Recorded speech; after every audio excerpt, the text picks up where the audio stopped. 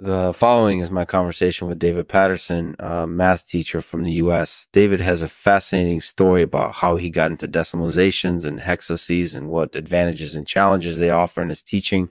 Enjoy. This show is made possible through the support of Watteau Raindrops. If you're looking for a thoughtful gift for your loved one, you can't go wrong with Watteau Raindrops.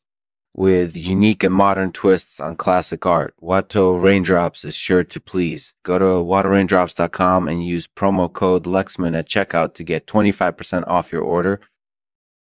Hello, and welcome to Lexman's Artificial Podcast. I'm your host, Lexman, and today I'm talking with David Patterson. David, thank you so much for joining me. Thank you, Lexman. It's my pleasure. First, can you tell us a little bit about your background? What made you interested in maths and teaching? I've always been interested in maths and teaching. I loved maths in high school, and I was really drawn to the subject when I decided to pursue a career in teaching. So you started off teaching high school maths? Exactly. I taught maths for a few years before I decided to move on to teaching middle school. And why did you choose middle school as your next step? Simply found middle school to be a more challenging and interesting subject than high school. I feel like there's so much more potential for student growth at this age. That makes total sense. Do you have any advice for people who are considering teaching at the middle school level? Definitely. First and foremost, don't hesitate to get in contact with your local teachers union to ask for advice. They'll be able to tell you all about the demands and challenges that come with teaching middle school. Additionally, be prepared to put in a lot of work and stay current with the latest trends in the curriculum. So you think it's important to stay up to date with changes in the curriculum?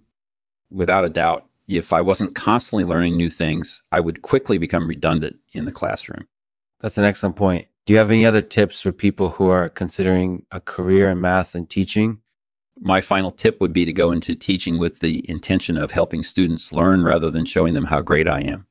It's important for me to remember that my job is not about me, but about helping my students achieve their goals. That really makes sense. Yeah. And do you have any other interesting stories or anecdotes about your time as a teacher? Oh, absolutely. I've thoroughly enjoyed telling students stories and engaging them in learning through mathematics.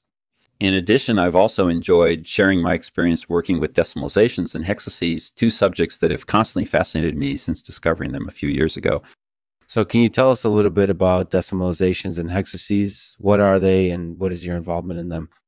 Decimalisations and hexoses are two types of solutions that mathematicians use when trying to solve equations. While both decimalisations and hexoses can be used interchangeably, decimalisations are generally considered to be easier to work with due to their simpler structure. Hexoses, on the other hand, can offer greater possibilities for creating new solutions due to their six-fold symmetry. How did you get interested in working with these solutions? I discovered decimalisations while studying linear algebra in college. At the time, I was especially drawn to how they were able to simplify complex equations, making them more approachable for students. Eventually, my fascination with decimalisations led me to learn more about hexoses, something that has greatly enriched my teaching experience. That's really interesting. So do you think that students benefit from working with decimalisations and hexoses? Absolutely. I believe that students gain a greater understanding of mathematical concepts when they're able to solve complex equations using simple solutions like decimalisations and hexoses. Additionally, students are able to see how mathematics can be used practically when solving equations. That sounds like a lot of benefits. Is there anything else that you would like to share? Not at this time, but I'm sure that I'll have plenty more to say in the future. Thanks for having me, Lexman. It was a pleasure speaking with you. Thanks, David. That was really insightful. We appreciate your story and advice. And as always, we'll end the podcast with a poem today read by David Patterson. It's called Two Equations. Two equations, two meanings. Each equation has a reason. One equation might be easy to solve, but the second might be really hard. The second might be really hard. The second might mean a whole lot more.